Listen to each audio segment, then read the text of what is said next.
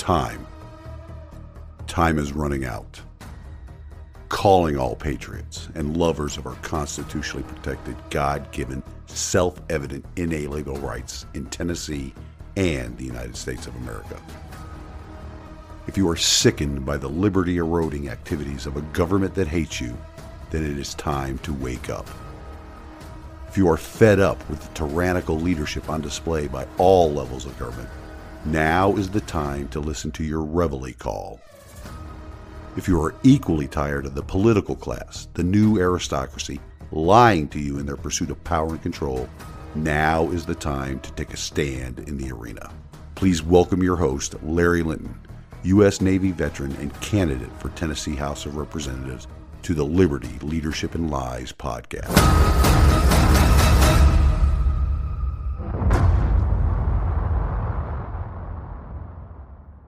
Welcome back, ladies and gentlemen, to another episode of the Liberty, Leadership, and Lies podcast. The topic of leadership is up in the rotation for this week, which we'll get to in a bit. First, I would like to offer up my prayers for the people in Illinois that suffered an attack from what I expect to be another mentally ill individual. I'll follow the situation as it develops, but you all know my thoughts on the root causes of these acts of evil. Secondly, I want to thank those of you who have lifted my big brother up in prayer. His medical condition is improving, and the family and I are just waiting for him to be able to return home and to continue the healing process there. I'm looking forward to being able to spend some time with him after my current engagement in Texas is complete and before I head back down here again in August. Thirdly, we are getting closer to the August elections here in Sevier County, so I need to pass along some information. Election day is August 4th for the Republican and Democratic state and federal primary, as well as the Sevier County general election. Early voting is July 15th through July 30th. You can vote early at the Election Commission office located at 1145 Dolly Parton Parkway from 10 a.m. to 6 p.m. Monday through Friday and 9 a.m. to noon on Saturday. The early voting satellite location is open July 18th through July 23rd, and that is at the Seymour Public Library located at 137 West Macon Lane in Seymour. The hours to vote at the library are 10 a.m. to 6 p.m. Monday through Friday and 9 a.m. to noon on Saturday. If you have not registered to vote by now, you will not be able to vote in the August election. And if that is the case, ensure that you get registered to vote for the November 8th general election. The deadline to register to vote for that election is October 11th. If you need help or have any questions about registering to vote, please contact the Sevier County Election Commission. The phone number there is 865-453-6985. Again, 865-453-6985. They should be able to point you in the right direction and help you to get registered to vote. Now on to some campaign and some personal information. I recently sent out the July edition of the campaign newsletter. In the newsletter, I shared the Rumble video link to the interview I participated in with the group Expose Tennessee. The founders of Expose Tennessee are two God-loving patriots, Jeanette and Jamie, who randomly met on Telegram. They began discussing issues that are plaguing we the people here of the great state of Tennessee. Within just a few days, these two strangers, with a common goal, partnered together to create a docuseries exposing the government officials, healthcare professionals, shareholders, and various agencies who have used the coronavirus to strip each of the people of our constitutional inalienable rights. This duo of young ladies reached out to me via a fellow patriot here in Sevier County, and after seeing the video of my comments at the Sevier County Board of Education meeting last month. During the video recorded interview, we discussed the many activities that our government, which hates us by the way, the activities that our government has been engaging in, which requires us, we the people, to take a stand and fight back against. I shared the interview on my social media platforms as well as the website. If you are interested in viewing it, head on over to those sites and look it up. Or you can email me and I will send you the link. But I want to offer my thanks to Jeanette and Jamie for reaching out to me. It was quite refreshing after participating in that poop show of an interview on the Man Cow Show. Also, if you're interested in receiving the newsletter, send an email to Larry-FOR-TN12@protonmail.com. Put the word subscribe in the subject line and I will get you added to the distribution list. Also, the campaign will be looking for volunteers for September-October timeframe all the way up through the election. If you live in Sevier County or even Tennessee and would like to volunteer for the campaign, send an email to me and put the word volunteer in the subject line. Speaking of the Sevier County Board of Education, you can probably guess if the chairman, Mr. McClure, whether or not he responded to my follow-up questions that I sent to him on the 21st of June. If you guessed that he has not responded, you would be correct. It's probably safe to assume that all my listeners guessed the answer to that question correctly. But maybe 2 weeks is too much to ask for a response to my questions about what appears to be corrupted judgment of the entire board. Or my question about why the board's attorney has advised them to not meet with parents under what they claim might be violations of sunshine laws here in our state. As always, I will keep the audience informed of when and how any elected official responds to my inquiries. Stand by on that note, though, because my next inquiry to the board will be a doozy. I have been reviewing the Sevier County Board of Education policies, and something is glaringly missing from them. I'm sure you will not be surprised when I inform the audience at a later date what is missing. And it will be telling just how the board responds to the inquiry on that topic. With that taken care of, I pray that you all had a safe and enjoyable Independence Day. I wrote about this in the newsletter, but believe it bears repeating on this podcast. I have always believed that the best way to celebrate our nation's independence is to continue fighting for liberty against a tyrannical government. Our nation was founded on the fight for individual freedom by overthrowing tyranny.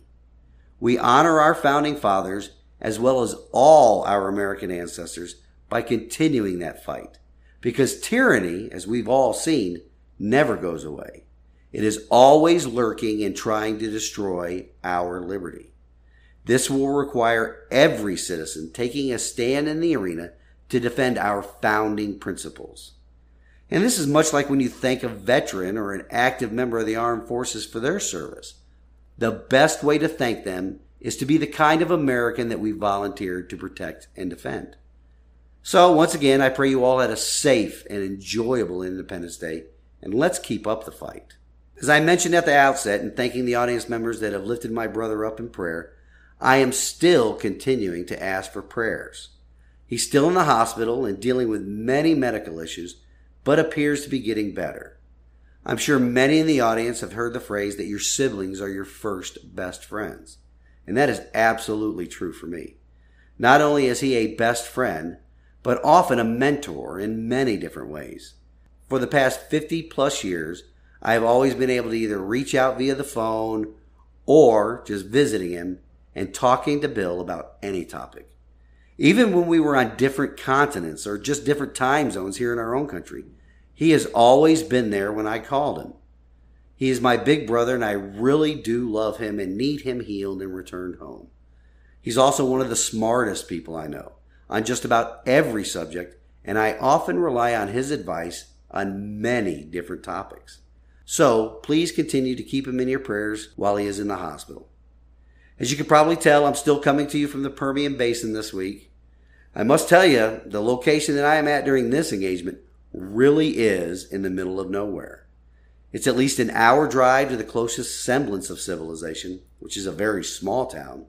The closest city is about an hour and a half drive from here. This engagement has different goal sets assigned to it than what I have been doing since the beginning of the year.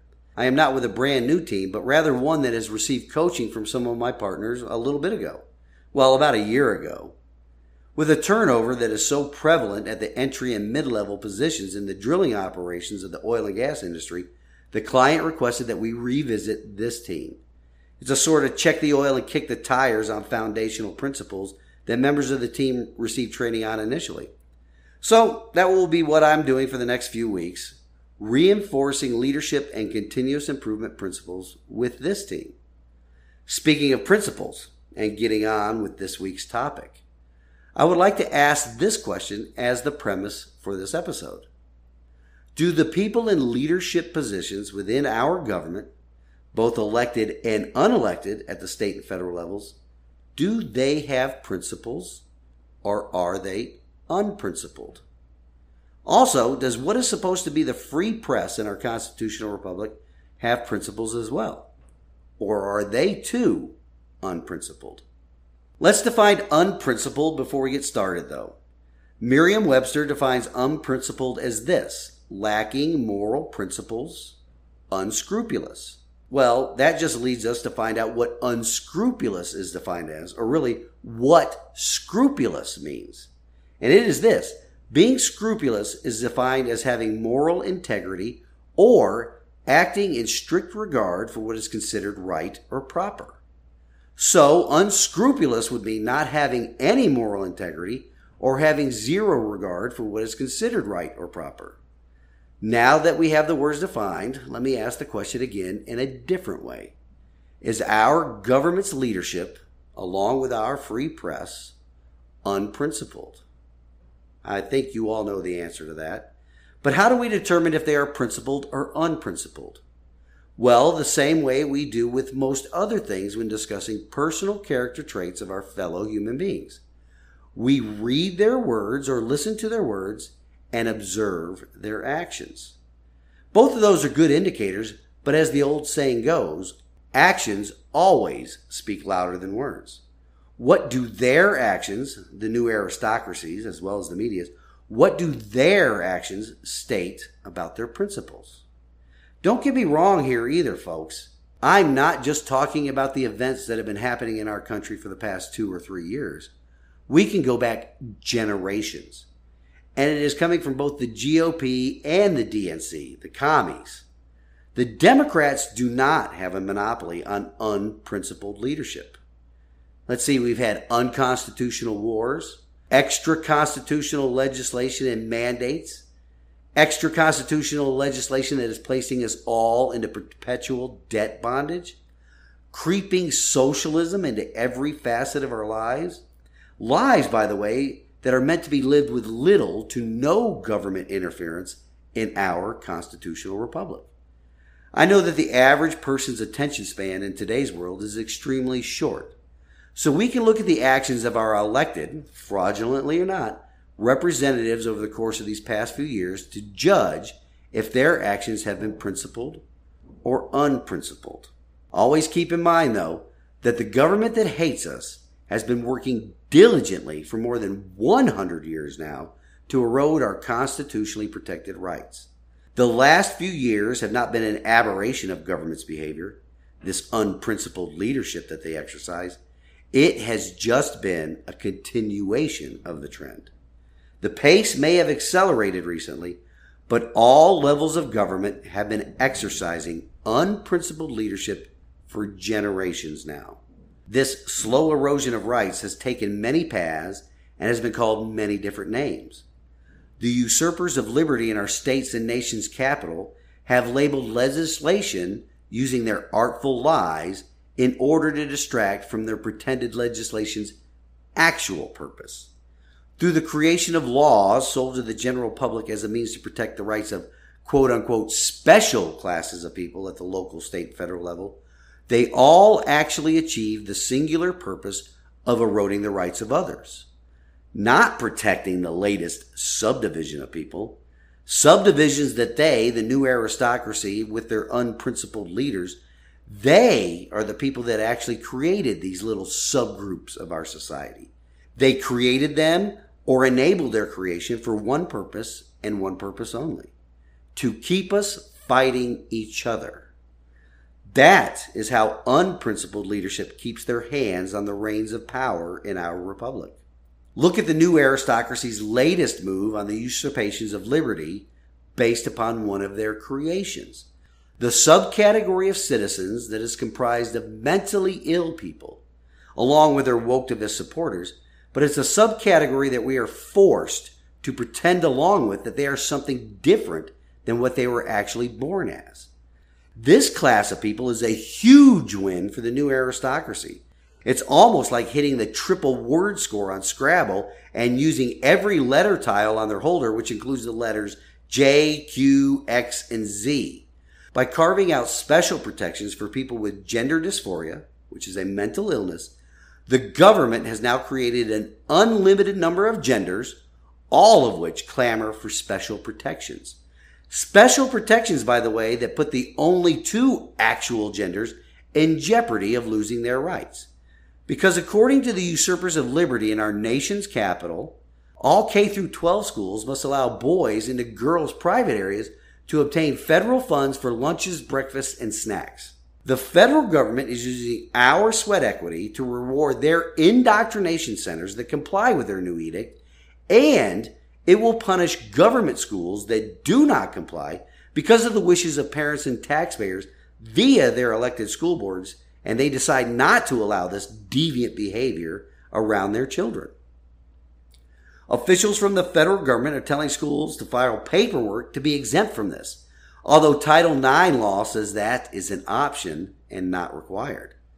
While non-government organizations may request a religious exemption by submitting a written declaration to the Secretary of Agriculture identifying the provisions that conflict with a specific tenet of their organization, we all know exactly how government has handled religious exemption requests concerning their mandates in the past. And based upon the actions of the Sevier County Board of Education over the course of the past couple of years, we know they will bend the knee in order to obtain that federal funding. Federal funding which comes out of the pockets of parents that object to this perversion and sexualization of children in the failed experiment called public schools. Government gleefully forces the most innocent among us to pretend along with the mentally ill in our society. Why? Well, because it is easier to mold the minds of children than it is adults, which has been the intent of public government education for decades now. It's not about educating people in math, science, English, history, or writing. It is about teaching them to think a certain way, a way that is more often than not in conflict with the values and beliefs of their parents at home. So be on the lookout for how your Board of Education deals with this perversion wherever you live. It is coming at us all hard and fast so that the government can capture the minds of our children. With that being said, is that an example of principled or unprincipled leadership? Is moral integrity being displayed by forcing children to pretend along with others that are suffering from a mental illness? Is moral integrity being displayed by the government punishing schools that do not bend the knee to their acts of moral turpitude? And it's punishing low-income families in the process by withholding funding for food. Is government, all levels of government, which includes school boards, are they acting in strict regard for what is considered right and proper? Of course, we all know the answer to those questions. But how do we fix it? We fix it with the tool that our founding fathers passed along to us. I believe that I have mentioned this before and have even spoke about it at rallies and in the interviews I have given, but it always bears repeating. One of the many lessons I learned while serving in the Navy is that if you want to defeat your enemy in battle, you must become proficient in the employment of the weapon systems you have at your disposal. You must also be able to survive any damage inflicted in order to continue in the fight. Damage control is also an area where you have to be proficient in the employment of systems and equipment to keep yourself in the battle. Fortunately for the citizen, the weapon system and damage control system available to us is the same thing. It is our Constitution. The document drawn up by the citizens granting government limited powers, but still placing those same governmental powers under our control. We all need to become proficient in the employment of our weapon and damage control systems once again. What we have learned now that an education system that is controlled by the government will not educate the citizens on the actual control we have, nor the very limited scope of power that government has in a constitutional republic. Gee, I wonder why they don't do that. We have a government that for decades now has quote unquote educated generations of people that only more and more government is the solution to all of our nation's problems. They do not educate children on the limitations the Constitution places on government, nor do they educate them on the grievances listed in the Declaration of Independence that were the catalyst for our ancestors to wrest their freedom from tyranny. And why would the government not educate every generation of American in their indoctrination centers about our founding documents and the reasons behind them? Well, it is because of their unprincipled leadership. How is this for some unprincipled leadership from elected or selected officials? The communists in Congress and the head of their party, the selected, dementia-riddled commander-in-chief, have been on the warpath after the Supreme Court's last few decisions. Decisions, mind you, that were completely based upon the Constitution and our system of federalism, which is a breath of fresh air, mind you. Because when the Supreme Court actually reads the Constitution and sends matters back to the people or the states to decide, that is exactly how our system of government is supposed to work, where all power is inherent in the people. Anyway, Ice Cream Sniffer and his cabal of people that desire the sacrifice of babies on the altar of convenience are not only disparaging the court while on foreign soil, cackling hyena second in command is out there trying to create more division in the people based upon the decision.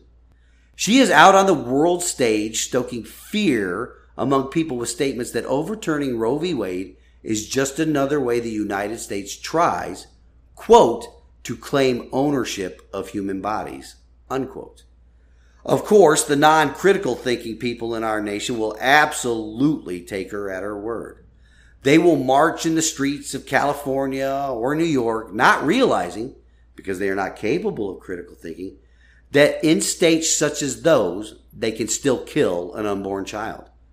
The problematic issues about the Supreme Court decision of Roe v. Wade is purely on the communist and useful idiot side of the political spectrum.